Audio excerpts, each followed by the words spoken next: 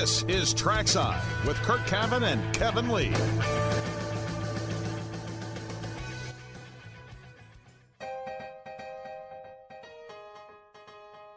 The 2023 IndyCar schedule is out, and it should look very familiar. We'll break it down and answer the most common questions.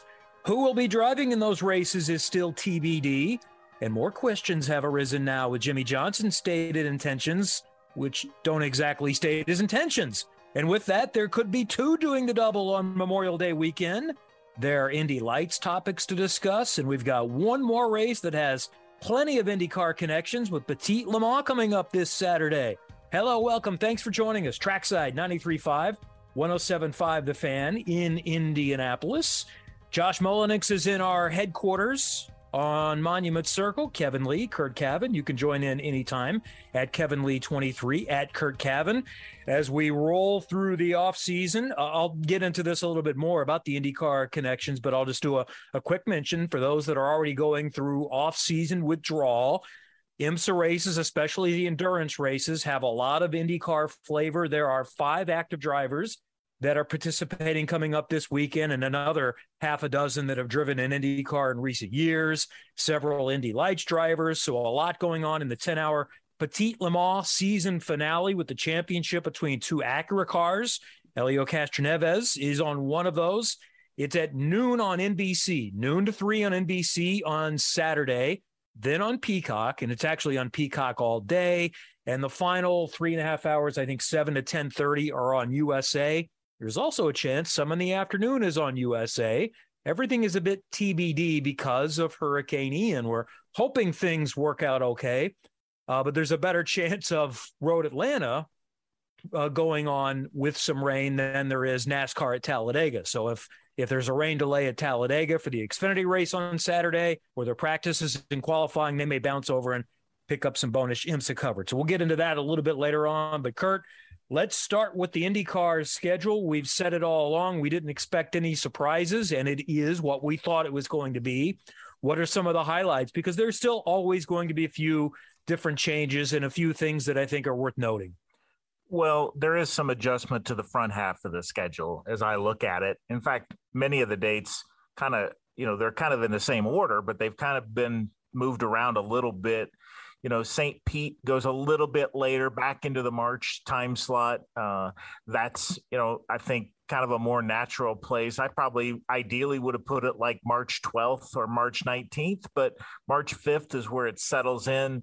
It will be a full month before IndyCar's second race goes to Texas Motor Speedway.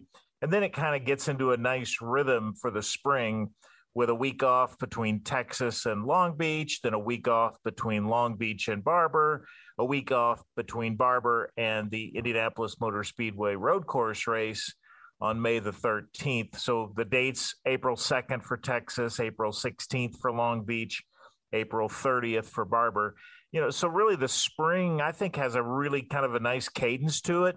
If you can, get past maybe a long break between the first 2 races, then the May schedule is cool. I'm ready for May already, and it's only, September. But May will be kind of as we've known it here in Indianapolis. The GMR Grand Prix road course race on May the 13th on a Saturday. The next weekend, the Indianapolis 500 qualifying, followed by the 500 itself on May the 28th, the 107th running. So we know kind of a May routine, and that will continue. Then really in June, it looks very similar to this past year, this recently completed season. Detroit, Road America, Mid-Ohio, Toronto, a doubleheader again at Iowa, going back to Nashville, the IMS road course race, and then to finish the season, Gateway, Portland, and Laguna Seca. I think what I would highlight for you is that once it gets hot, it gets pretty heavy. The last 9 weeks of the season, there will be 8 races, 2 of them at Iowa on the same weekend, but 7 of those 9 weekends, there will be racing action for the IndyCar series. So, you're going to have to be, kind of once you hit the 4th of July and you get a break, as the crews get a break after the 4th of July for a week, then it's a sprint to the finish. And you better be ready. Your crews better be lined up. You better have some momentum on your side, because there will be no real break. There is a couple weekends off, but as I said, 8 races in 9 weeks is a puncher's flurry, and so we'll see it. But overall, the schedule looks very similar to 2022, and 17 races on that schedule, and NBC having most of the live coverage. So it's going to be another interesting season for sure. 13 of the 17 are on NBC, 3 on USA. There is still one exclusive on Peacock. That's the Toronto race. Also, it was mentioned in the release that both days of Indy 500 qualifying would have NBC time, and I do not believe that was the case this year.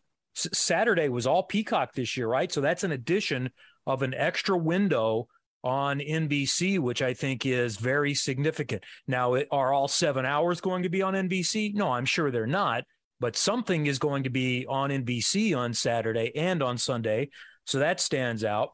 I think what also stands out is they avoid the Sebring, Texas clash, and a lot of people are asking about the gap between St. Pete and Texas. That's one of the reasons, because you could potentially do 2 weeks after St. Pete, but then you're running head-to-head with Sebring, and I don't think that does the industry any good. That's not good. And it happened this past year because there was no way around it. I understand you had the opportunity for network television, and there may have been more factors involved with that. But the fact that they can still be on network television on April 2nd, and probably what also helped precipitate that is there is a truck race that weekend. That NASCAR is not running their all-star race at Texas in the spring, so they're running the truck race on the April 2nd weekend. I think it's on Saturday night the 1st, so that makes it a more full weekend, but you avoid that. And again, like I said at the beginning, I know IMSA is not IndyCar, but if you're a hardcore IndyCar fan, IMSA, I think, fills the bill a little bit. For one, it's the same voices that you're used to having. This weekend's broadcast, everyone that worked on IndyCar broadcasts is going to appear on this, with the exception of Marty Snyder, because somebody needs to stay at Talladega. And Parker Kligerman's actually driving in the truck and the Xfinity race, so they need more hands on deck on Saturday. So Marty's going to stay there, but all of the rest of us and some others are going to be involved in the IMSA race, and that's the same way Sebring will work in the spring, and you'll get a lot of IndyCar drivers in that. That helps the IndyCar drivers be able to be involved in more. Some of the teams have some carryover. Avoiding Le Mans, I think, is significant. Not running Le Mans weekend. It's still not ideal because they really kind of need to be there Detroit weekend, but there are some concessions that can be made, and I think some fines that can be paid for missing the opening ceremonies of Le Mans on Detroit weekend, but it's doable at this point. So from that standpoint, once you get started, it seems like it has a pretty good flow. I think so too. I think, certainly the first maybe 70%, 60 to 70% of the season has a really nice flow to it. IndyCar teams aren't NASCAR teams. They don't have, this essentially a second group of people back at the shop working. And so a weekend off in between races, particularly when you're going from one type of race to another, from a road course to an oval or a street race to an oval. I think that's important to have that little break to turn the cars around. They can do it, but it's certainly easier if you don't do it. But as I mentioned, the 7 race weekends in 9 race weekends or 9 weekends at the end of the season will certainly challenge some teams. And I think maybe the most difficult stretch of the season is going to be after you run a Gateway Oval track race on August 27th. You're going to have to haul the mail across the country, and in just less than a week, you're going to be on track for Portland, the penultimate race of the season, and then you're going to turn around and go to Laguna the next weekend. So you're going to go oval, road course in less than 3 weeks. And that's going to be a tight turnaround going from the Midwest to the West Coast and being on the road for that amount of time. So I'll get to some of the Twitter questions about the schedule and then just some of the other things that I've read today on the internet, and I jotted down some notes. And the schedule is always a bit polarizing. And I would say this, when you see the IndyCar schedule release or any of the outlets that tweet it out, and then you slide over and read some of the comments, I would say don't necessarily judge by the comments. Most people aren't going to post something unless you're in the industry or you're working for a team that says, hey, the schedule's fine. You're going to post something because you're angry. You don't like it. It's not the way you'd like it to be. But also keep in mind, if the person that has something they don't like got their wish, I suspect just as many or maybe more would be angry about that change. In some cases, there's not enough change. People are disappointed that it's basically the same. The other side of that would be if there was a lot of change, then the comment and the criticism would be there's no stability, there's no data equity. The question or comment about too many gaps. And then you might get, well, there's too many in a row. There's not enough night races. There's not enough network races. We don't like streaming. We don't like the fact that there's not streaming. There's usually a reason why things are done the way they're done. And I'm going to guess in every criticism we have, Jay Fry and Mark Miles and the people in charge of the schedule, Michael Montre, have a pretty good answer as to, we heard that and we thought about that, but here's why we couldn't do it. I'd love them all to be on network TV. We all would. But what other sport, let's think about this, has 79% of their events on network television, Curt? Yeah. I did the math today. 15 of the 19, when you include the 2 days of Indianapolis 500 qualifying. Not even the NFL, I'm not sure anymore, has 79% of their events. When you include Thursday Night Football is streaming only, and Monday Night Football is on cable, although the ESPN cable package is still very, very good. I get that. But other sports don't have practice sessions streamed, with the exception of motorsports. But even then, it's only Formula One, NASCAR. Not all NASCAR practices are available on streaming at this point. And IndyCar is kind of the third. I'd love more night races. But if you want night races, then you're not going to have networks. So you have to make the choice there. What's more important, being on at night or being on network television? I'd love more ovals. But an oval has to want IndyCar as well. And Penske and IndyCar can't promote them all. That worked really well at Iowa, and that's a good start. And I think there's more optimism about that than we've had in recent years. I think we might see Milwaukee in 24. I think there's some other options down the pike, but you haven't seen the attendance work at ovals. It's getting better, but that's why you can't just snap your finger and say, I want more ovals. Let's have more ovals. I'd like more races, but the teams can't pay for more races. And there aren't 3 more tracks that are willing to pay over $1 million to host your event. So that's where it is right now. And we'd like to have a longer schedule. Trust me, I get paid by the event.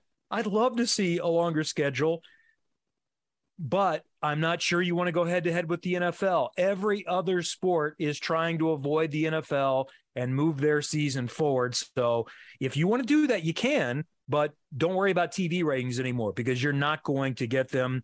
And I'd like to avoid NASCAR. But as we've discussed, it might be simpler to just stay on NBC in some ways and even go head to head at times because it's easier to sell pre-event by saying you're on NBC and avoiding all the minutia of head-to-head competition. And then you worry about it after the fact. I do think you could get a better rating running even potentially tape delay after a NASCAR race on USA or USA at a different time, but that may not work out for the track. And it's hard to explain to sponsors when you're saying, oh, really, it's a tape delayed race on cable? I'm not paying for that. Oh, you're telling me it's live at 3 p.m. on NBC? Yeah, I'm in for that. We'll be your primary sponsor for that race. So, those are some of the basic thoughts that I have. It's never perfect.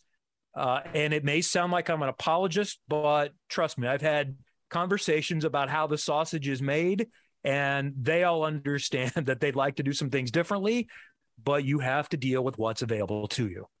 2 points to that. One, the way this sausage is made is the most challenging thing that IndyCar will do this year, is putting together a schedule and finalizing the details relative to dates and consistency and not overworking the teams and keeping your audience in mind relative to things such as NASCAR conflicts and NFL conflicts. So that's a very challenging thing. The other thing I would say is many of our listeners are app users, the IndyCar mobile app. And in this particular case, the way we have to use the software involved, we have to list a time. You have to put a time. When you put the schedule together on the app, you list a time. So when you see on the app a time, at this point, it's a placeholder for information to be learned. It might be somewhat of a guess. It might be actually very close to the time, but at this point, those are placeholders. So if you go to the app and you see it's a 2:30 start at Portland, that may or may not be the case. Okay. Because if we don't enter a time, just again, the way the software reads, it'll put that at midnight, just the way okay. So you got a midnight start. Well, that's not what you want. And when it does a midnight, it may or may not get the right date listed. It may mess up it may say, show you that that's a Saturday race when in fact it's a Sunday race. So take the equation and understand that the dates and the times, the dates are accurate. The times are not yet. The other thing is, relative to the times, there's still some massaging to do with NBC, with understanding what the competition, not just NASCAR, but other things on the properties, to know exactly when those time slots will be. Yep. And so that will be a separate release coming here in the near future. But at least at this point, you kind of know the location. You can tell your sponsor that you have 13 of your race events and 2 Indianapolis 500 qualifying shows. You're right. We only had one NBC qualifying show in 2022, and so we'll have Saturday and Sunday coverage on big NBC, and that's obviously a big thing too. Seems like I had a 4th point, but I think that'll be enough to chew on for now. Well, you think of it in a moment. So that will get us to our next question from Jake Bartles 99. So 300,000 plus people have to get to IMS an hour earlier in all the traffic for some stock car driver, and that's alluding to some times that have been floated. Now, the schedule that IndyCar put out and the partners have put out doesn't list times. It just has network affiliations, but some have found those times. And I did see 11 a.m. listed for IMS, and my first assumption would be, well, that's the broadcast time. That's when that starts, 11 o'clock Eastern time. So that might be the time, which still means it could be a 12:30 green flag like we've seen. And like I talked about last week, if they felt like they had to move it up 15, 20 minutes to help accommodate a double for 1, now maybe 2 drivers, that might be something that they felt was worthy of doing. I also had it pointed out to me that NBC has Premier League activity, and they may need later. And my first, I think I said last week, they're starting the Indy 500 around the same time. But the more I think about it, I don't know. The ratings were down last year. Maybe somebody has decided this is a big event, and you've got a better chance of getting bigger numbers if you start the thing at 1 o'clock. Now, that would preclude anyone doing the double. So that may have been a thought a month or 2 ago. And now the fact that you have 2 star drivers that have raised their hand and said, I want to do it, Kyle Busch and Jimmie Johnson, that might supersede that conversation. But if there's no one doing the double, maybe NBC and IMS and IndyCar say, we'll move it back a little bit into the 1 or 2 range. I doubt it, but I just can't rule that out. But to his point, I highly doubt, I'll go this way, I highly doubt we are seeing an 11 a.m. green flag for the 500, although that's when it used to start, right? Well, I think it even started 10 o'clock local at one point. So way back, yeah. Yeah, way back. So, no, I think you're right. It has been listed, and I would accept any preliminary time listed for the Indy 500 at 11 a.m. because that is a broadcast start time, and we have used that as the start for a lot of different purposes. Now, as we get closer to the event, it will, reflect more like green flag time, so that you understand as a viewer that, I mean, there's a lot of reasons to have people tune in right at the start time of the broadcast. But there's also, for some of the more casual fans, you don't really want them, signing in at 11 a.m. and then the race doesn't start till 90 minutes later. I mean, it's difficult to keep everyone's attention that long. So you do want to, offer them the ability to understand, when does the race start? That's a good thing. And we try to do that, in this show. Sometimes we'll say, hey, tune in right away, because broadcast comes on at 1:00 for a particular race, and we're going green second time by. So you better be buckled up and ready to go. And you're not going to want to miss, the pre-race, because it effectively doesn't exist. So, we'll communicate all that information. But if you see 11 o'clock right now, I wouldn't get too excited one way or the other. But I guarantee you the broadcast is going to start on NBC at 11 o'clock, whether or not the green flag doesn't come till 12:15 or 12:20 or 12:30, or even a different time is still to be determined. Tim Edwards at Timmy Six Rings says, Gateway now a Sunday afternoon? WTH, many exclamation points. Bad move. So I guess my question for Tim would be, what's the difference between Sunday afternoon and Saturday afternoon?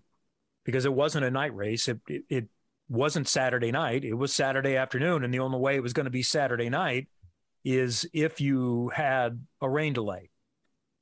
Now, I'd like a Saturday night race, but I'd also like the race to be on network television for all the sponsors. So you got to choose. Which one do you want? Because I just don't think that you're getting network television unless somebody wants to pay for it. I'm not willing to pay for it. You? Anyone? Bueller? No, I think it's Rogers paid for a lot of things. I'm not sure that he needs to pay for that either. So that's the way it stands. Until the business is big enough, and you might say, well, some NASCAR races are on Saturday nights. Well, they have bigger audience. If we can grow that audience to get to that level, then I think you have a little more leverage to tell a network, we want a couple of night races on network TV. But until then, you don't really have the leverage to be able to do that. It somewhat depends on what the promoter wants, too. I mean, I'm sure at Gateway they would like to have I've talked to Chris Blair and the gang at Worldwide Technology in the past about this, but they'd like to have a Saturday night race, and they like the fireworks at night and so forth.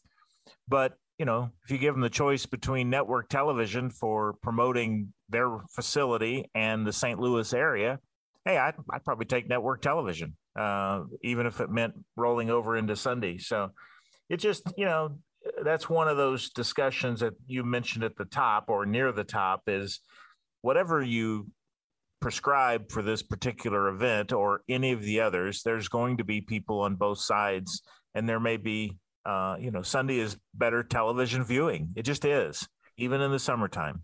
And that's a good weekend to be on Sunday. This is maybe something we'll do in the next couple of weeks, just kind of look at head-to-heads, but I just thought I'd take a quick peek at that one. That's Daytona Saturday night weekend. The Daytona race, the Cup race, is on Saturday night. So that means you've got motorsport to yourself on Sunday afternoon, and it's before the NFL starts. Yes, well, Sunday in some ways is better that time than Saturday, because by then you have college football playing on Saturday.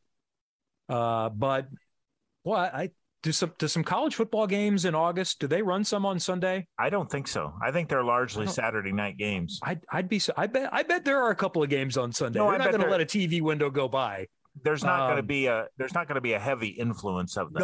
No, certainly. But that's a big opening weekend. That's probably like the first full weekend for college football, and to avoid Saturday is probably a good thing. So, and this year they were on USA, so this seems like a win for Worldwide Technology Raceway to be able to get on NBC and not go head-to-head with NASCAR. We'll look at some of the other conflicts, and we'll try to solve the problems for everyone with our brilliant analysis of what time the races should start and where they should be and so forth. And I'm kidding with that. Paul at PKWD Dottie Mead says, as this year's finale was watched by only 500,000 viewers, do you think the season should start earlier and finish earlier so the finale doesn't clash with the NFL? Yes, Paul, I do. But just me saying that doesn't mean it's easy to make it happen. I believe Mark Miles wishes it would start earlier and the other people in charge, but you've got to find races in the spring. They've been trying to do this. This is not a new conversation. This has been a decade working on trying to find venues that work financially and commercially in February, March, and April. Yeah, absolutely. And, back to your point early on was, you bring in too many new venues, and people like to see a new venue here and there. But, I really like the consistency that has developed. In fact, we do have a new venue on the circuit. It's Detroit. That's going to be a downtown street circuit race as compared to Belle Isle. And by the way, I've said this out loud a few times, and I thought I would have never thought I'm going to miss Belle Isle. It was pretty good racing in its last few years, and they had made some adjustments to like turn 3 and other places where that venue was really interesting to me. Maybe I just kind of got to know it better, and it was resurfaced in some places. Braking zones were leveled out, and corners opened up to some degree, and it just made for better racing. So I'm going to miss Belle Isle, but they're going to race the downtown street circuit in Detroit. But to go back to Road America, man, we wanted to go to Road America for such a long time. To be at Mid-Ohio, to see Toronto back on the schedule as it is, Portland and Laguna Seca as well, and then of course Long Beach and Texas and St. Pete and Barber have become staples too. So there's a lot of continuity here, and quite honestly, I think that's really healthy for the sport, and I think that outweighs all the other possible discussion points that you want to have. I think continuity is number one, along with network television. I'd still love, and I'm sure there's a reason for this too, to just push the season forward one more week. I would like the season to end on Portland weekend, but it's already tight in the summertime anyway. So that 1 week changes things quite a bit. And not everybody can do a Labor Day weekend. Portland has been okay with that. So where are you going to have your championship race? How is that going to work? But that would still be something I'd be keeping an eye on or trying to tweak, because running your championship head-to-head with the NFL, especially NFL opening day weekend, is less than ideal. The thing that could make it much more palatable to me, and it wouldn't be on network, so that's not ideal either, because we've talked about how a lot of people just see NBC versus USA, and if it's USA, it's considered a big loss.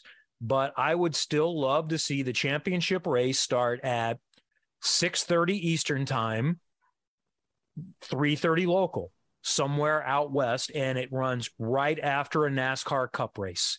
So I haven't looked at the NASCAR schedule to see if anything like that is possible. If that happens, then I do think you can survive NFL opening day. But the way it is now, if you're going to start your race at 3:00 Eastern, you just have to understand we're taking a hit in ratings. Hopefully it can grow, but there is a ceiling of, frankly, under 1 million if you are running head-to-head with the NFL and head-to-head with NASCAR. If you can avoid NASCAR, then I think you do have a chance of maybe, with the right storylines and the right circumstances, being able to beat 1 million. But, moving it way up is going to be challenging until you find some new venues in the spring. Agreed. And the good news is it sounds like there's some of those venues, I don't know about early in the spring, but there's some more venues that are being discussed, thrown out there, at least for consideration. I don't see them as being spring venues, but maybe there's some of these hopefuls that could land on the schedule if the right things come together. We had a nice discussion, by the way, today at the Speedway, talking about the lessons learned at Iowa and all the benefits that came out of hosting a race at Iowa, and that's probably for another day's discussion. But these are things that were learned at Nashville and Iowa. And I think they can be applied at some of these newer venues that are being, discussed and ideas pitched to investors in those markets. So, whether it's Pittsburgh, which we've talked about, or others, those could be good ideas for those communities as well. We'll throw out some of those venues a little bit later on in the show if we have time tonight. By the way, Cup, that Laguna Seca weekend next year is at Kansas Central Time Zone, but it's already been announced as NBC, so that's obviously not in the cards for 2023. If you're on NBC, you're going to be on in the afternoon because Football Night in America starts at 7 o'clock. So you're going head-to-head with the NFL, and that means that the Kansas race, I don't think they've done network designations. But Kansas is not starting at noon Eastern time from Kansas. So you're going to be head-to-head with the Cup race again and head-to-head with the NFL. So hopefully the ratings go up in the other 16 events. That's probably not one of them that's going to see a major increase, but it can do better than it did this year. We'll get into more things, including some of your comments later on in the program. We've got a lot to talk about. Jimmie Johnson's plans. What's this mean for a fourth Chip Ganassi entry? What about Dale Coyne Racing? How does it impact them? That and more coming up on Trackside.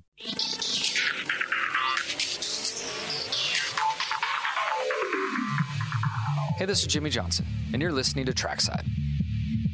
So along with schedule news, we got news yesterday and a little bit more intel today from Jimmie Johnson on his future plans.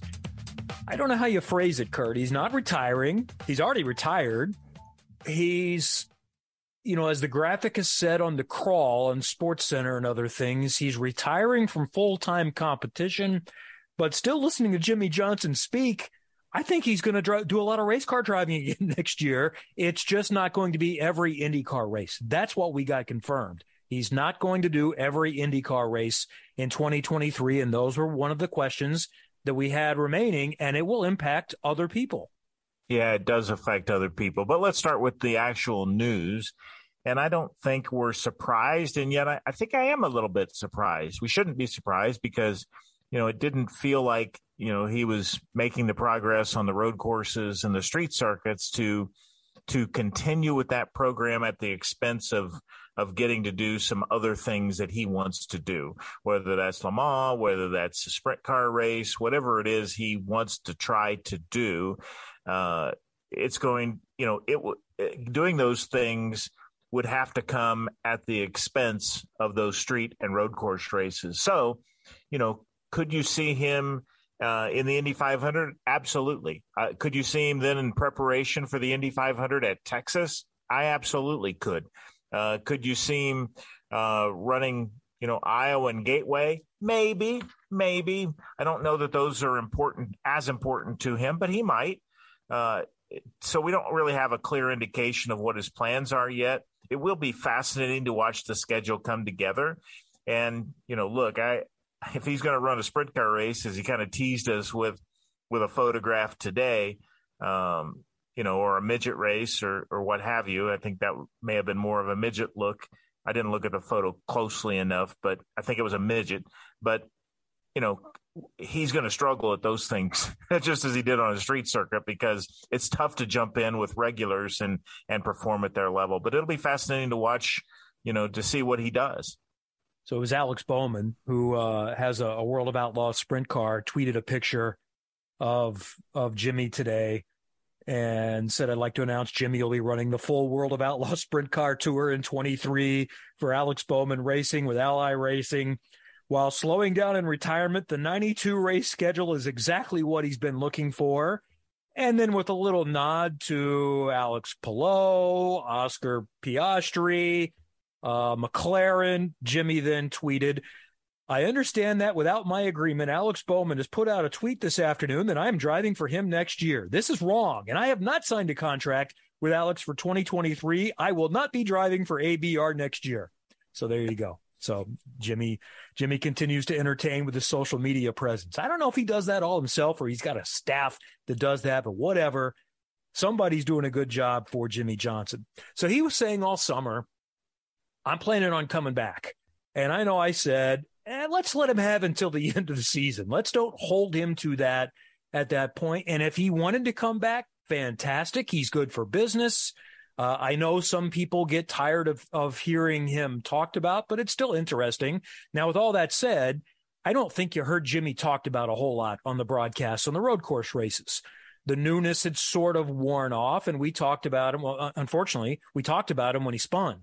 But other than when he spun and we had to show him because it's the reason for the caution, there wasn't a lot of conversation because it just wasn't that new. That wasn't unique.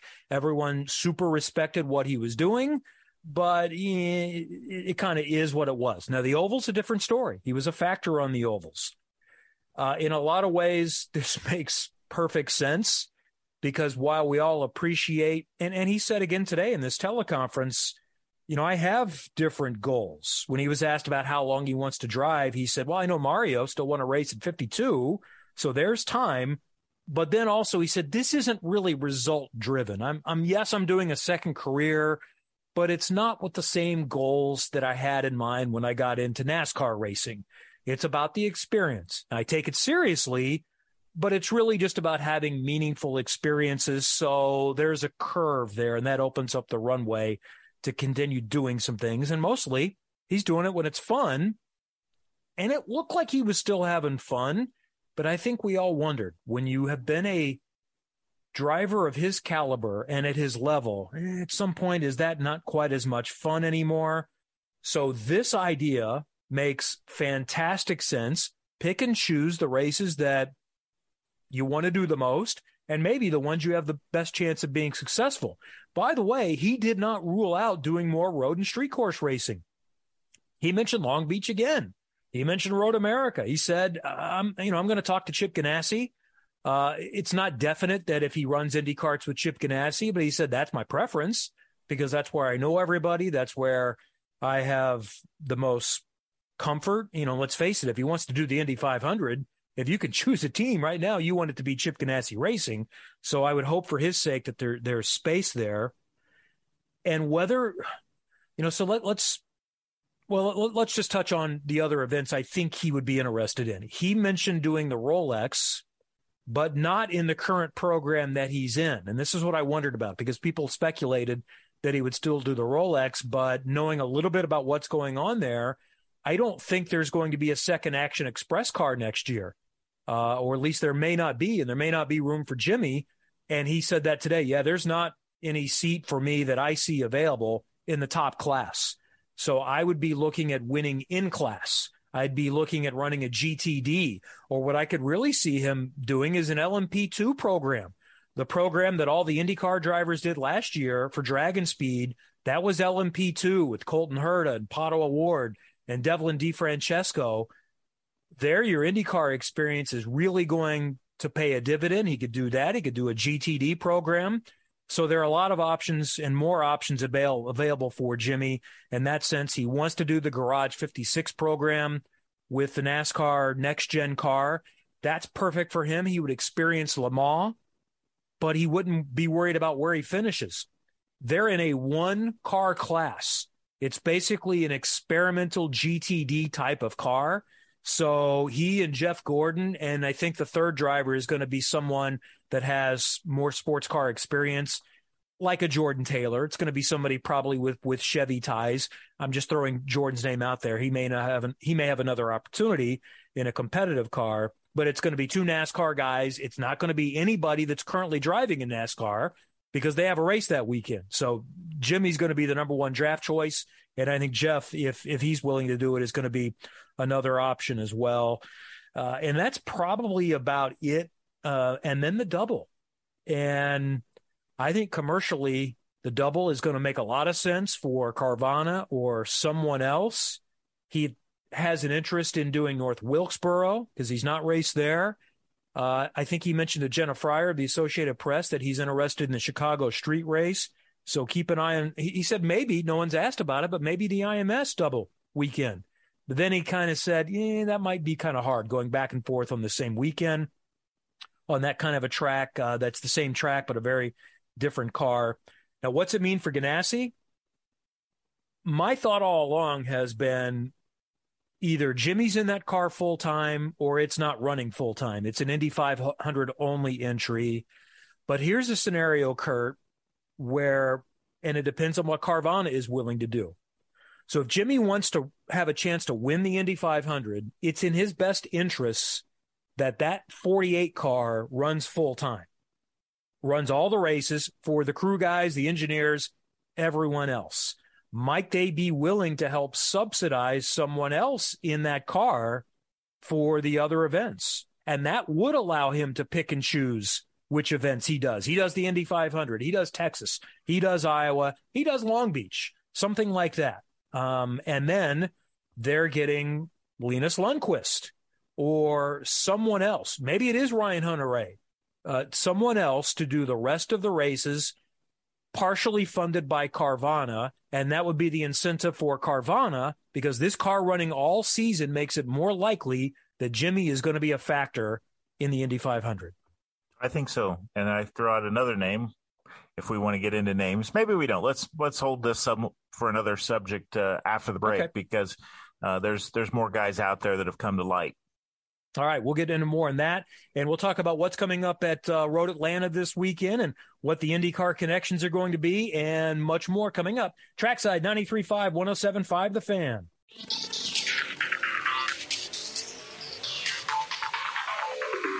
Hi, this is Scott McLaughlin, and you're listening to Trackside on 93.5 and 107.5, The Fan. As mentioned, there is racing with a bit of an IndyCar flavor coming up this weekend on NBC, USA, and Peacock. The Michelin Pilot Challenge race is on Friday afternoon on Peacock, a little after 1 o'clock. Also, the qualifying for the WeatherTech IMSA Sports Car Championship on Peacock at 3:35. Noon, NBC, noon to 3 on Saturday. Peacock all day and exclusively, unless it's raining at Talladega, from 3 until 7, and then back on USA on Saturday night from 7 until 10:30. So the overall championship in DPI, depending on qualifying points, this could be the best finisher between the 10 and the 60 Acura, some names that IndyCar fans would be familiar with. Scott Dixon and Ryan Hunter-Reay are joining Chip Ganassi Racing, which also includes Sebastian Bourdais. Brendan Hartley, remember him? Maybe we should throw him into the silly season names. He was supposed to be joining Ganassi a few years ago, got a Formula One drive, but he's a sports car ace. He's been added to the Wayne Taylor Racing squad in place, in some extent, of Alexander Rossi and Will Stevens. Jimmie Johnson will be there in a second Action Express car this weekend. Elio is in the 60 car with Ollie Jarvis and Tom Blomqvist, who is going to be testing an Indy car for Meyer Shank Racing at some point this fall. Christian Rasmussen, who won a couple of races in Indy Lights this year, a USF 2000, Indy Pro 2000 champion. His first sports car race in the number 18 Era Motorsports LMP2 car. Ryan Dial is one of his teammates. Juan Pablo Montoya and his son Sebastian are still in the 81 Dragon Speed. Some Indy Lights drivers, Nolan Siegel, Kiffin Simpson, are going to be in this race. Kyle Kirkwood is in the number 14 Lexus. So all of that coming up this weekend, so we look forward to that and hope you can join us. And we hope the weather cooperates this weekend with the hurricane. A couple of tweets. Nathan Brown sends out a schedule for reference when we talk about the double. Tony Stewart had a 5:45 gap between green flags and 01, made it with 25 minutes to spare after a 3.5-hour Indy 500. Kurt Busch had 6 hours. With unchanged start times, Jimmie would have 5.5 hours. So that's probably cutting a little bit close, but it is doable. Maybe they push it up a little bit. That's something to be watched as we move forward. And also, Clay Carter pointed out the SRX series is 100% on network TV. That is correct. I forgot about that. It's also a time buy, but you are correct that, or time buy partnership, however you want to call it. It's a different type of arrangement. CBS is definitely a stakeholder in that, but that is true. All right, coming up, we'll talk more about what Curt was getting into with other options for the 48, more silly season, more schedule conversation, all coming up on Trackside. Hi, this is Will Power, and you're listening to Trackside. Hour number 2, Trackside, 93.5, 107.5, The Fan in Indianapolis. Curt Cavan, Kevin Lee. Josh Mullenix is in our studios in downtown Indianapolis. Next week, Tuesday again, we continue to roll through Tuesdays I think, through the month of October. I think I saw a Pacers preseason schedule and early start of the season, and there were no Tuesday games, so we should be Tuesday from 7 until 9. We are efforting an in-studio guest for next weekend's program. So we'll see if we can get that settled and much more. We'll be able to talk about, who knows what else is happening. So let's kind of finish the conversation. I talked a little bit in the last segment about what's coming up at Road Atlanta this weekend, but let's talk more about Ganassi's options, Jimmie Johnson. We're going to get to the double and Kyle Busch in just a little bit. What other options could we see for Ganassi in a fourth car? And then eventually we'll trickle over to Dale Coyne Racing and how that impacts them. Well, it was interesting that you brought up Linus Lundqvist. I think we have assumed he was going to be on the Dale Coyne side, and that may end up being how it shakes out. We have also, talked about other drivers, and you mentioned Ryan Hunter-Reay as one that would be interesting. I think Chip Ganassi would very much, have confidence in Ryan Hunter-Reay's abilities to steer that program, and would be willing to, set out the other races that Jimmy wanted to do. I think Ryan would be very amenable to that. The other one that popped up today on a racer story that I had not considered is Stingray Robb. He had a second year with Indy Lights this year, and basically had been thinking that Indy Lights in year 3 would be an option. Then he won a race, finished second at the championship, finished second to a guy who dominated this series in Lundqvist, and now says, no, my focus needs to be the IndyCar series. And as I, started reading the article, I've not talked to Stingray myself here lately, but as I started reading the article, I kept thinking, yeah, that's a nice project to have, but I don't see the options until you think about Jimmy and needing a shared driver. It's going to take somebody in a very special or unique situation to be okay with being that extra driver. You're not going to get, let me just throw one out there. He's already signed, but Rinus VeeKay, for example, he wants to be a full-time race car driver in the IndyCar series. Obviously he is signed with Ed Carpenter Racing, and you go to several of those kind of guys. You think about, somebody in Indy Lights moving up, like Linus Lundqvist or Stingray Robb, and then you think about somebody who's on the backside of their career who's a little more, okay with a partial schedule like Ryan Hunter-Reay. And I think those are the kind of people you're going to have to find. A Connor Daly, when he shared the ride with Ed Carpenter, I don't think there aren't many of those what I would call regulars who are willing to have that type of arrangement at this point in their career. They're still on the way up, or they think they're at the level and they need to continue to be so. But an Indy Lights guy, if Ganassi's willing, which is a whole nother question, is Ganassi willing to run, an Indy Lights driver in that 48 car? I don't think it would be Tony Kanaan running all the other races. That would be another one that fit in that category. I don't see Kanaan being, running, let's say, 13 or 14 races in 2023. I believe he said, I'm not a candidate for running a lot of races. I think Tony could be talked into running all the oval races, although he's got a very busy Brazilian stock car schedule and is potentially doing SRX again next year and a lot of things going on.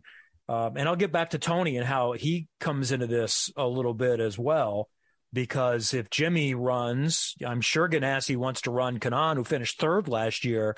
You're looking, are they willing to do a fifth car, especially if only 3 of them are full-time? It's one thing to do one as a part-time, but doing 2 part-time gets to be a little bit more challenging. So I think it helps Tony's cause if the 48 is a full-time possibility as well. The other thing I'll throw out before I get into some other names is, so I saw a story about Justin Marks and how Trackhouse has had an interest. And I've said this on this show before. I remember Justin told me at Nashville in 2021 when he happened to be next to me on the track walk, and I asked him about the Indy 500. He said, yeah, that's a definite goal for us, and I think we'll be there eventually. And I remember throwing that out last year over the winter, knowing his connection with Chip Ganassi.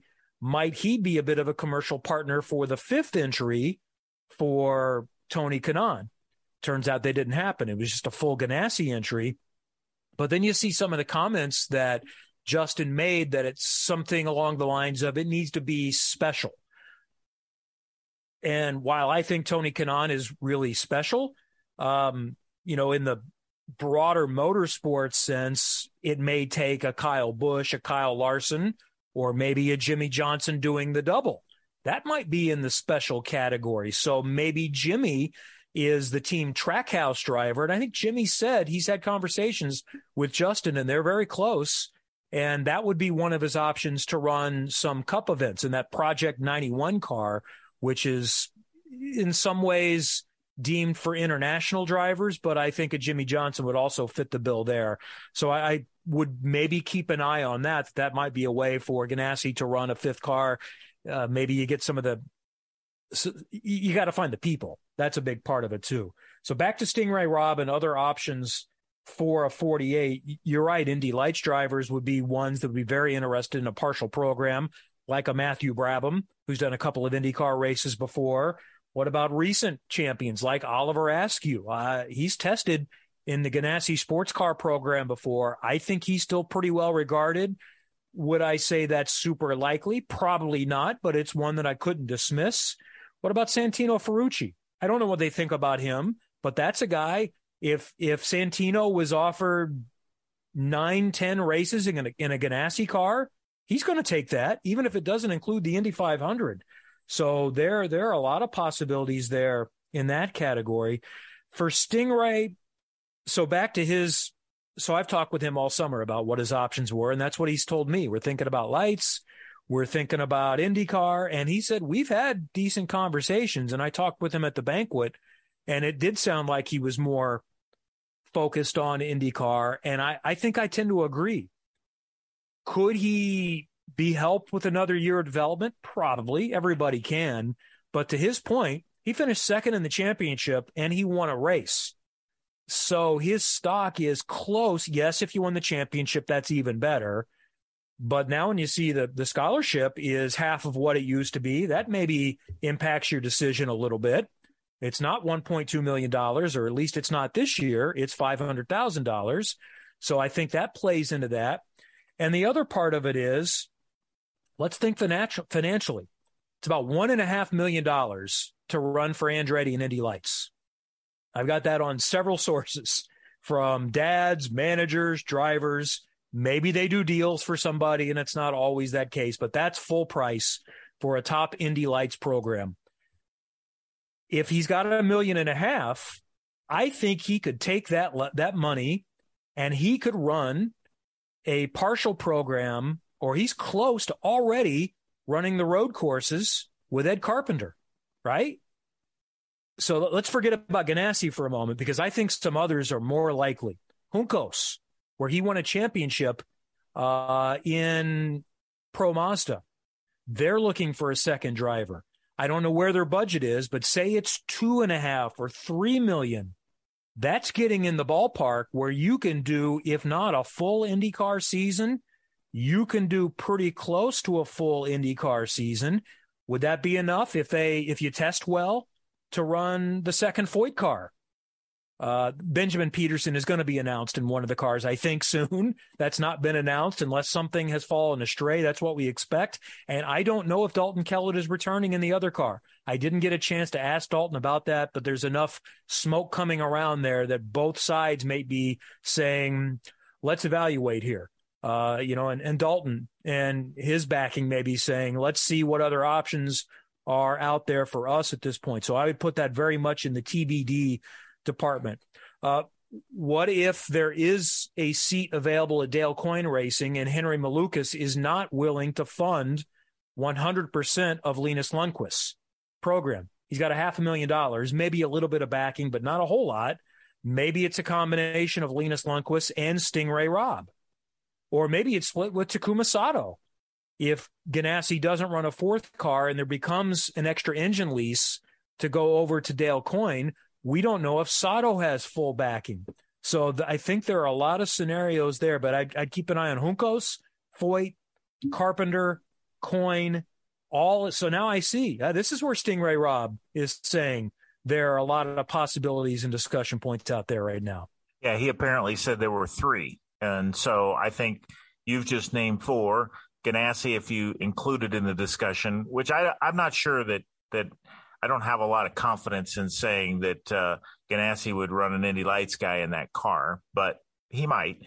I think they're probably looking for someone with more experience or a lot more budget. I think there's always a number that can convince someone to put you in that car, and maybe they have that kind of funding. I don't know what their sponsorship package is. If they've got a full $7 or $8 million, then that's in play, and every seat's in play, and he'll have the seat of his choice. He'll go where he wants to go at that point. But I think the Racer article mentioned that he's doing a test on the 12th.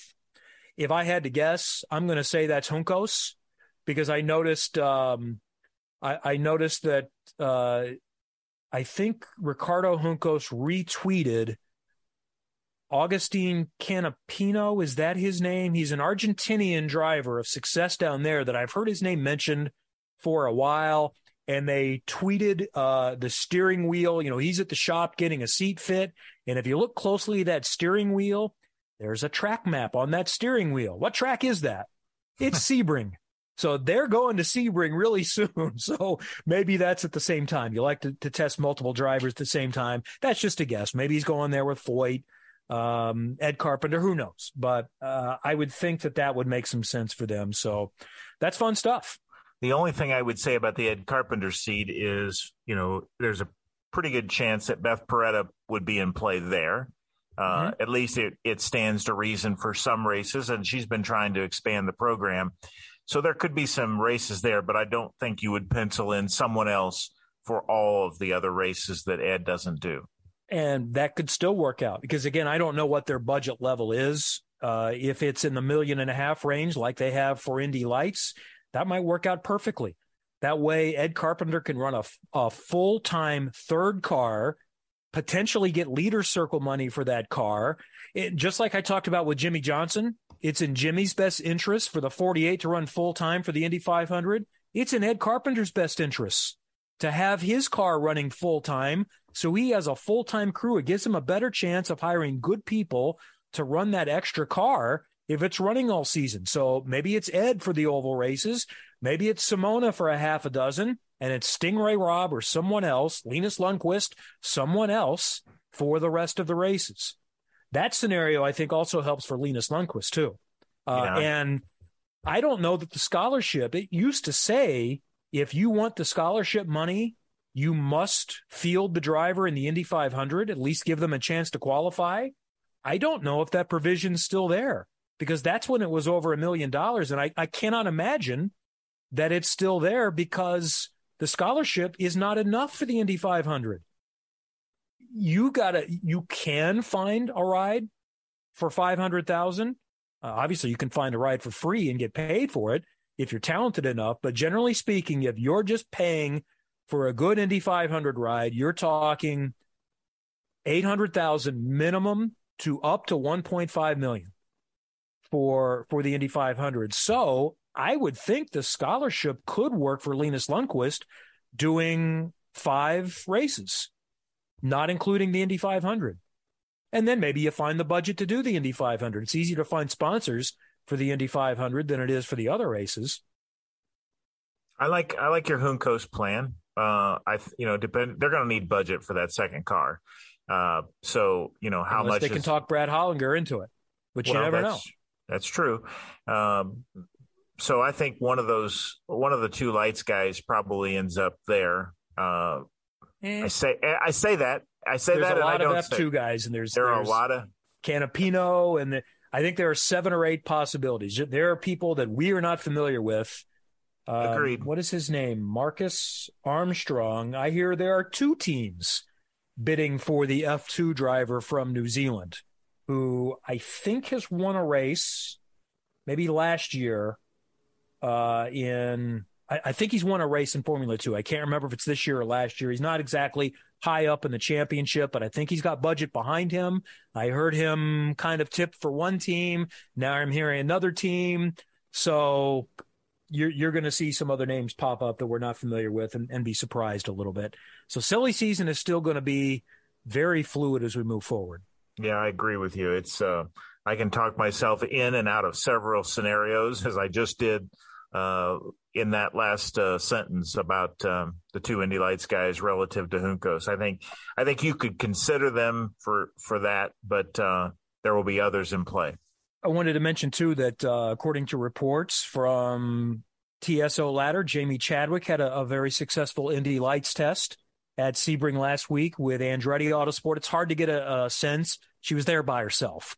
So the track always changes there, but she ran 126 laps, and they felt like the pace was similar to what it would be if there were no other cars and no rubber on track. So good for her. She is well thought of and a multi-time W Series champion. So we'll keep an eye on that.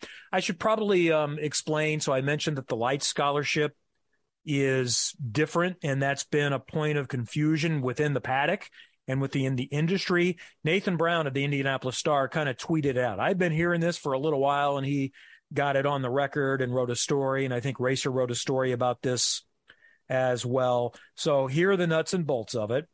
Linus Lundqvist, this year's champ, received a $500,000 check from Penske Entertainment. A year ago, it was $1.2 million for Kyle Kirkwood. That was combined from Penske Entertainment, IndyCar, and Anderson Promotions. Big drop. Well, remember, Anderson Promotions didn't operate Indy Lights anymore, so they're not going to be involved in that.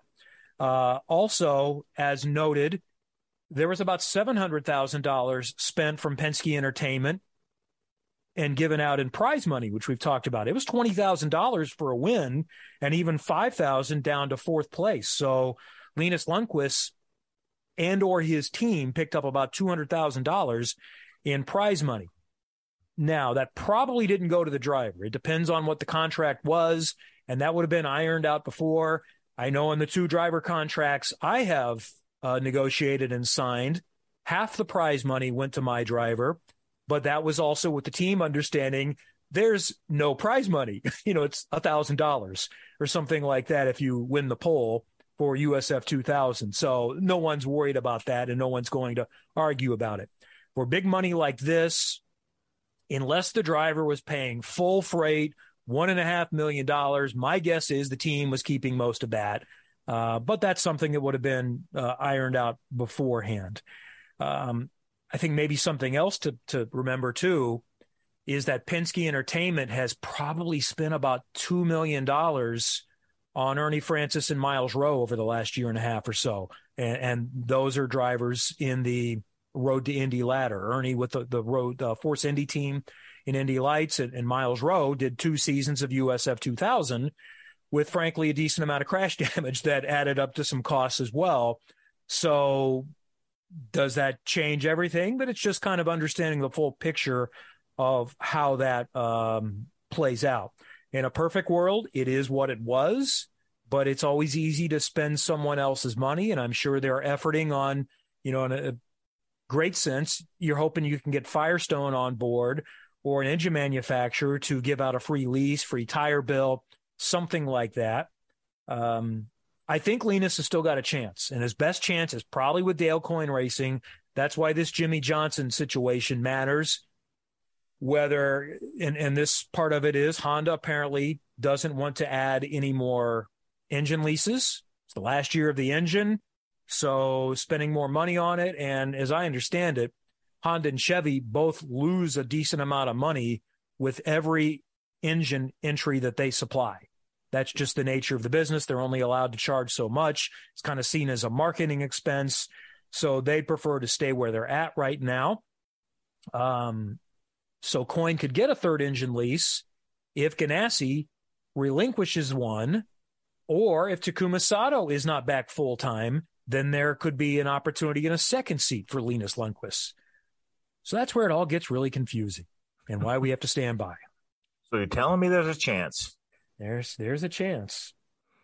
So that's where that stands at this point. When we come back, we'll get into some of the other nuggets that I think we've missed, and we'll reset and get to some of your Twitter questions before we're done. It's Trackside 93.5, 107.5 The Fan. Hi, this is Joseph Newgarden, and you're listening to Trackside. Still much to cover, and we'll get into some Twitter questions before we're done tonight. We talked about the double with Jimmie Johnson. Seems like a real possibility at this point. By the way, on that front, I think Nathan Brown on the call this morning asked him, you're worried about being able to get done what you need to get done and be competitive if you're splitting your attention. And I think Jimmie had a good point to that, in that, and maybe this applies more to the NASCAR side, there's a lot less required of a NASCAR driver now than there used to be. The COVID kind of taught the industry that, we don't really have to have much practice, and we can save everybody a lot of money. So there's not as much time he needs to be in Charlotte, especially if he's not doing the All-Star race and things along with that. And he feels like he'd be fine doing that. But he might have company. Maybe they can kind of share a charter together back and forth. I said last week that while I think there's a real chance for Kyle Busch, I wouldn't say to lock it in right now because it's still got to happen. Well, it sounds like it's getting a little bit closer to happening. Yeah, Jenna Fryer tweeted out first it started off with some photos of some different things that were interesting. The Menards store photograph, the Kyle Busch photograph, I think a Zach Brown photograph. I don't know, maybe even Alex Palou, who knows? But, it does look like there's a chance Menards could be the backer of this. John Menard likes special things at the Indy 500. This is, I don't know if it's the definition of who John Menard is, but it's certainly the definition of Zach Brown doing something really kind of outrageous and having Kyle Busch in the car. So I think putting those three together, I think has all the special markings that these parties would like. Obviously, the Aero McLaren SP cars ran really well in 2022 at the Speedway, finishing second and fourth. Zach Brown would have a budget to bring to Kyle Busch, and Menards would play a very significant role and help fund that. So the only thing that probably doesn't fit is John Menard's colors are very neon and very bright, and that doesn't exactly fit with the color scheme that Aero McLaren SP has brought to the table, but I think they can work around that. Yeah, I think money will change your willingness to alter the livery a little bit. And remember, the Felix Rosenqvist car the last couple of years has not been a traditional looking car. It still had orange involved and black involved in it, but it was different. And maybe I'm thinking more of 2 years ago. Last year, I think they all shared a little bit of a bit of the same piece, and the left side on one car was the same as the right side on another, and it was a puzzle. And we had to have spotter charts to determine which car was which car as the month started. Now, what this would mean is there would not be room for Juan Pablo Montoya, and there may not be room for Juan Pablo Montoya anyway. They're already at 3 cars. I know they'd be willing to go to a 4th. Juan Pablo, I remember that conversation I had with him last year on Peacock, and he seemed pretty ambivalent to whether he was doing the Indy 500 anymore. And it was like, yeah, might as well. It is what it is. If they want me to, I'll do it. But he's probably fine with it at this point. If he really does want to do it, there might be someone else interested in hiring Juan Pablo Montoya because he's still proven that he's quite capable. So that's interesting from that standpoint. And, maybe we spend some more time on the open seats. I touched on it a little bit, so I think there's still more to be determined on that front, and we'll learn more in the next little bit. But the silly season applies to management and crew members as much as anything. Last week on the show, we talked about the surprise of Taylor Kyle, the team president of Aero McLaren SP, announcing he was moving on. And we quickly went through that, all right, it makes sense that Taylor either knows he's going to get an offer or has another offer somewhere else. And that does appear to be the fact. And I remember saying, boy, I don't know, but I'd be surprised if he's going to Chip Ganassi Racing. There have been reports that say he's going to Chip Ganassi Racing. So I might be wrong on that one, but I'm still not sure about that. I don't know if other people are just trying to put that combination with his stepfather, Mike Hall, and saying that's where he's going to end up. Racer.com and Marshall Pruitt did get Mike on the record saying, I'm not retiring. We're not restructuring our management at this point. And I don't know if that's how it was worded, but at this point kind of gives you some cover to say, well, we're not restructuring today, but we are going to restructure in 3 months when this becomes official and his non-compete clear. So I don't know where he's going, but all I know is he either has or is going to have a very good job in the near future. I just think Chip Ganassi, has been watching Taylor, and, it didn't even take Mike Hull bringing it up for Chip to be interested in the services of somebody as talented and as calm. And, he just kind of fits the Mike Hull, approach. And there's obviously a reason for that. It's his stepson. But, I think those two would work really well together. Whether Mike's leaving in 3 years or 5 years or next year, I think there's a place for good people. I think one of the things that I've learned from watching Roger Penske is you can never have enough good people. Yeah.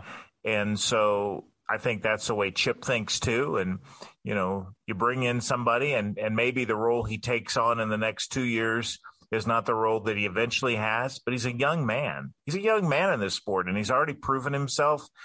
And honestly, there are a lot of good team managers and engineers in this paddock, but there aren't very many people who have shown the ability to navigate the paddock and a big race team the way Taylor has. And I just think that's what Chip wants.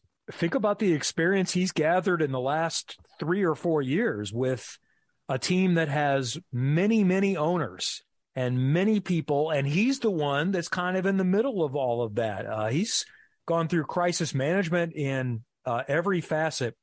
So, I think my thought last week was, well, that's too easy. That's the obvious one, and he's probably going to end up somewhere else. But now the more I think about it, so when Taylor makes this decision that he's ready to see if the grass is greener somewhere else, he's going to confer with Mike Hull and say, hey, Mike, this is what I'm thinking about doing. What do you think? So this is the first team that knows that he's on the market or is potentially on the market. So that's making more sense that, he probably says, hey, Chip, if you want to make a move, this talent is going to be available. Because I do think that if he gets on the open market, every single team can say, either we're expanding, we'll find a place for someone of his caliber in whatever role. Maybe not every team, but many teams. So that would make some sense because they were going to be the first one that had an opportunity to sign him up. And that makes it a lot easier to quit a job if you've got a job somewhere else down the road. You may not be able to confirm it for a certain amount of time, but you trust the people that are making the offer that it's going to be there when the time comes. So Chip Gadassi's also proven to have pretty good lockdown contracts too. So we know that if he signed something with Taylor, that it would probably hold up. But no, the other point I would make though is I think I'm giving Taylor too much credit. I don't think so, but I think there would be a limited number of teams. We've only got 10 or 11 anyway, and one of them is Arrow McLaren. He's not going there. Is the number of teams that could afford him or would be willing to add a personnel. This is not going to be a cheap hire, so to speak. I think you can rule out some teams that would invest the money because they already have what they think are good people in that spot. Yeah. Well, I think there's at least a couple out there that would say. There are a couple, but it's not the whole field. Yeah, you're right.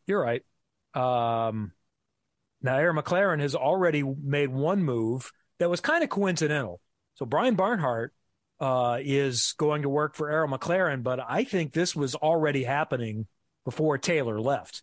I did not get a chance to talk to Brian at Laguna Seca, but someone told me he had 3 offers, right there to go work for somebody and, whatever role. Could have been a similar role to what he was in as a strategist. I don't believe he was really full-time at Andretti Autosport. He was working on weekends. I could be wrong on that, but I think he was serving more as a strategist.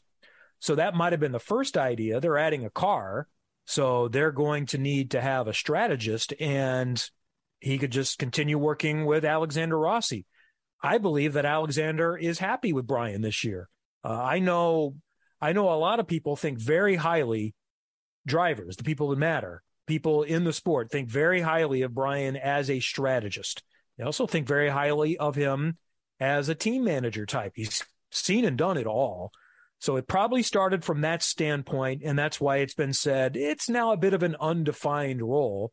So he might be the best option for them to take over Taylor's full responsibilities. Maybe it's split up a little bit between Brian and Billy Vincent. And, I still think they're probably going to take a run, and everybody else is checking the contracts of their team managers now, because Zach Brown is going to be taking a run at their employees at this point to replace Taylor Kyle. So that's why it's silly season in management, crew members, engineers. Everyone's hiring right now. Everyone's looking for more quality. Yep. I think that's a good move for Brian. I think it's a good move for Alexander Rossi as he moves, to a new organization. Obviously, he's got the talent to make that adjustment. But having a familiar, voice in his ear, or just a communication that works for him, would be an important step. He's not going to someone new who has different thoughts, and so I think Rossi probably had a lot to say about it. I bet it was Rossi who first said, if we're going to do this, what do you think about having Brian as my strategist? He probably threw that out there in the first conversation. Yep. All right, a few more Twitter questions. I've had several on this front from over the weekend with NASCAR at Texas. Chad Bunch was one. So NASCAR puts down Rosin and still no one runs the top. Texas is in trouble, right? I think I saw Jeff Gluck's Twitter poll where he has people rate the race. And this was the lowest rated race of the season. Something like 13% of the people said it was a good race. So this is where Texas is at right now. The IndyCar people think the track has been ruined. Now the NASCAR people think the track has been ruined. So I'm getting a lot of questions. Are they doing something to the track? I don't believe they've announced anything, but I would say the chances are high to quite high. When NASCAR is not happy with the show, that's your bread and butter. You better fix it. It actually was one of IndyCar's best races of the year, as it turned out. It was a very entertaining race. So, But I agree. If NASCAR is speaking, then the change is in the offing. And what's that going to be? I have no idea. I don't know if they're going to put it back the way it was, do something extreme like what Fontana is talking about doing and making a 2-mile track. What are they talking, like a half mile or something like that, a super short track?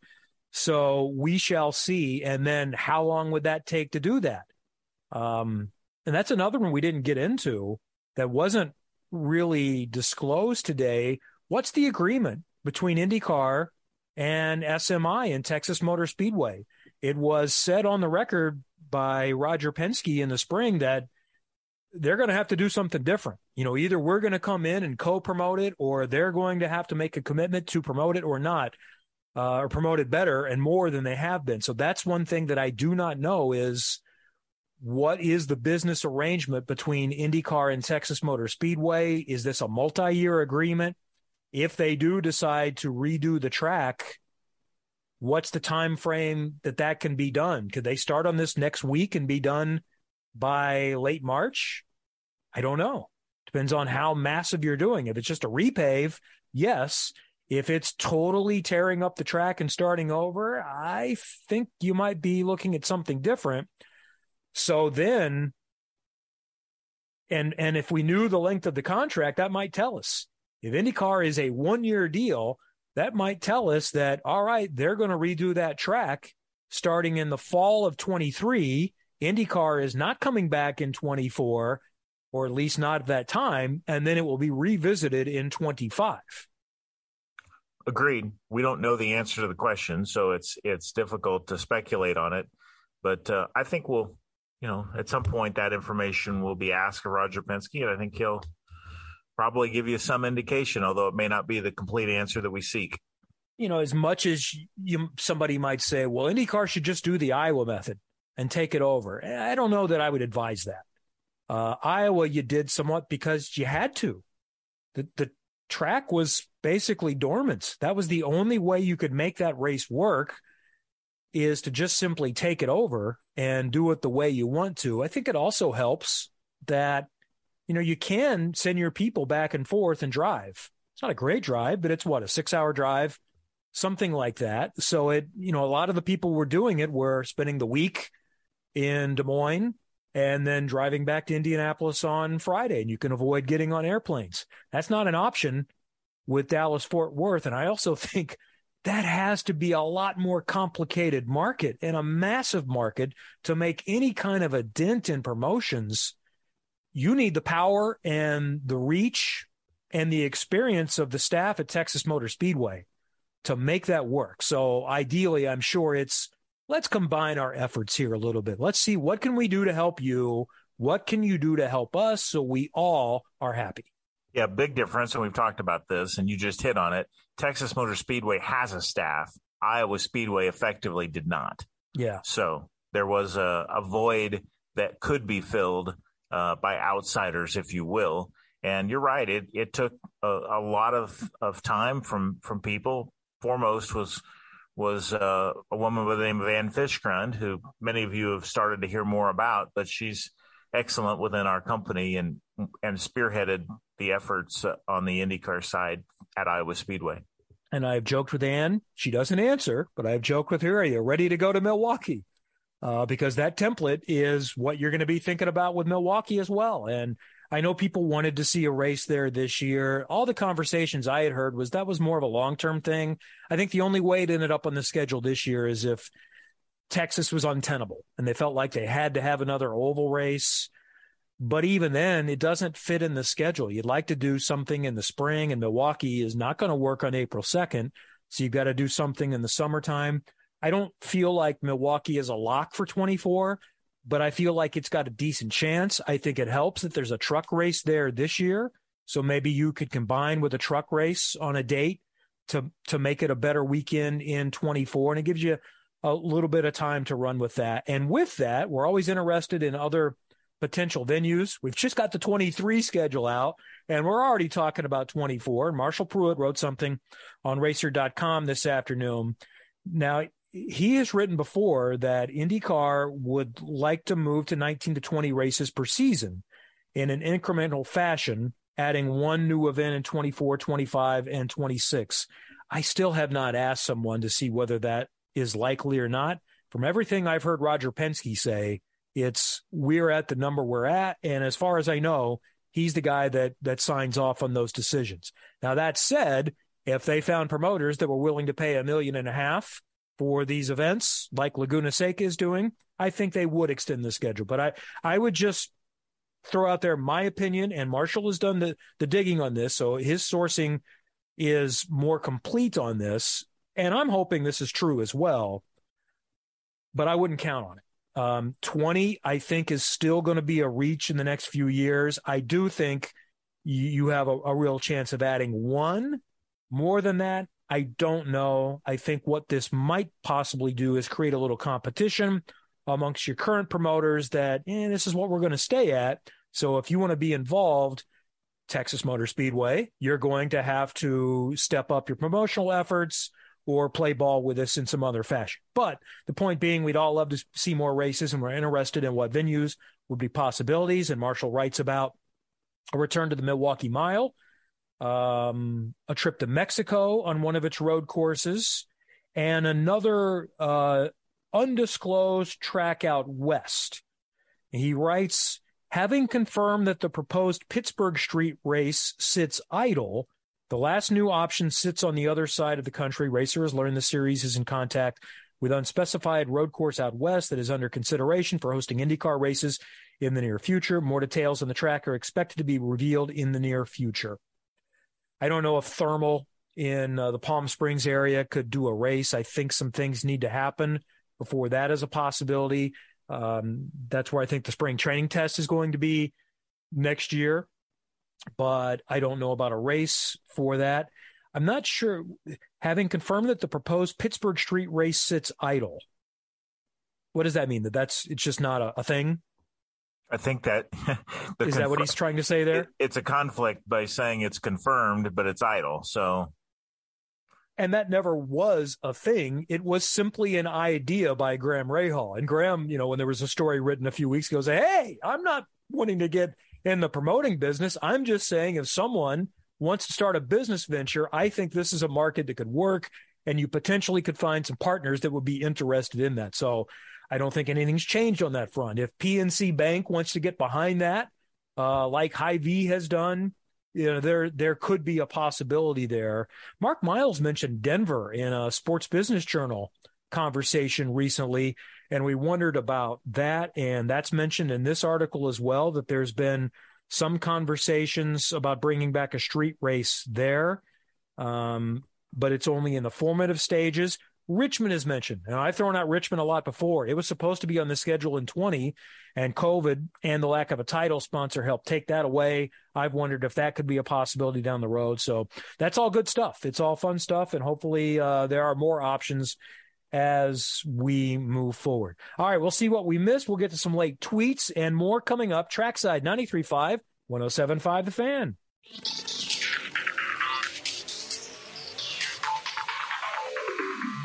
Hi, this is Scott Dixon, and you're listening to Trackside on 93.5 and 107.5 The Fan.